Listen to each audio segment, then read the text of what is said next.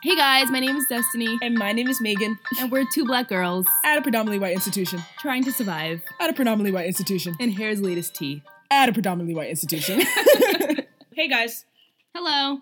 we wanted to give you guys sort of the real deal. In our intro, we're always like, yeah, we're just, at a predominantly white institution. Ha ha ha. Right. But there are 2,600 kids on this campus, and 105 of us look and act like us.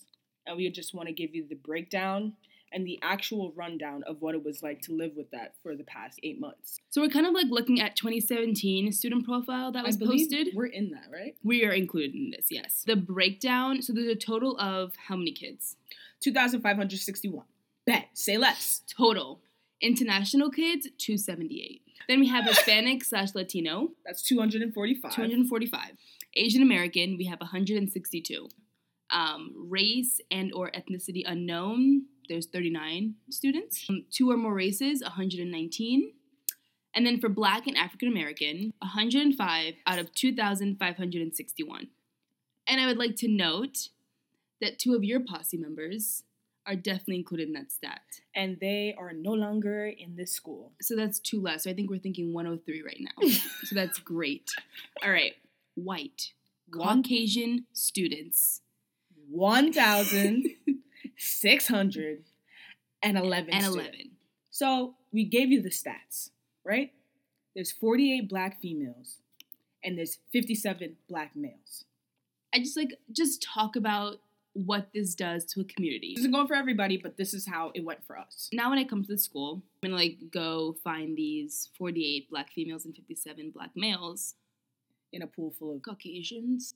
the thing that we're trying to touch on is that I feel as though there's this pressure to have to get along with the black community. It's hard because you almost feel forced Mm-hmm. to kind of be friends with these people just because you need to have that comfort. And it's not a bad thing, but it's like, you're like, I need to be friends with these people because I need to have that feeling of comfort, like that zone. But then it's also hard because it's like, I'm not gonna relate to all 48 black females and 57 black males. Like that's just unrealistic. It's not real at all. And so it's really hard to kind of navigate such a small pool of people that I want to talk to.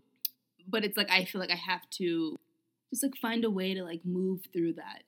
When you see a black person, you kind of feel obligated to recognize them because you're like, hello, another one, Right. It's hard. It's really hard within It's very difficult. a small number. Yes, and nobody talks about it. And, we have clubs here like BSU on campus, and it's The Shamesville Black Student Union. some black people on this campus don't go to BSU because they don't want to, and they may be judged or, by the black community that does go to the BSU meetings, or they may not be. We really don't know. There's few of us. So if anything goes wrong within that few, it's detrimental to the whole 104 black kids on this campus. Right. Or it's if you don't like one person, then you can't hang out with their entire group. It's very tense.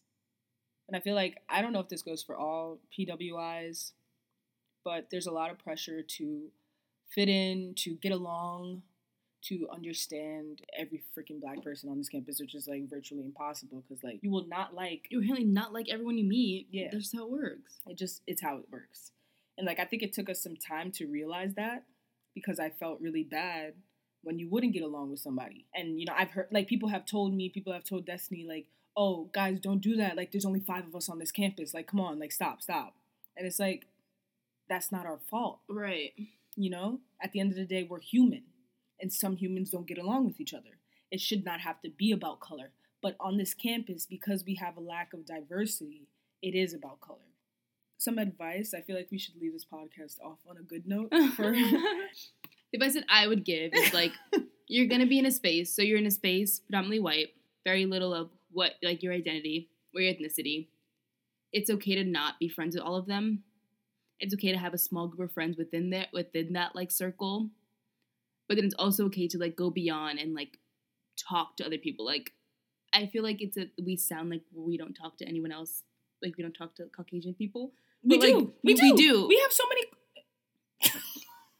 We do, and we have 2. And I feel it's really hard to navigate that, and you're oh my god, especially here, I feel everyone is so aware, if you're a person of color, do you hang out with white people or do you only hang out with the black right. people? It's like, that's it's like thing. really like a hard, Yeah. it's like a hard question. So this is kind of some insight into what it's like to actually be a black person on this campus. Just some stats for you.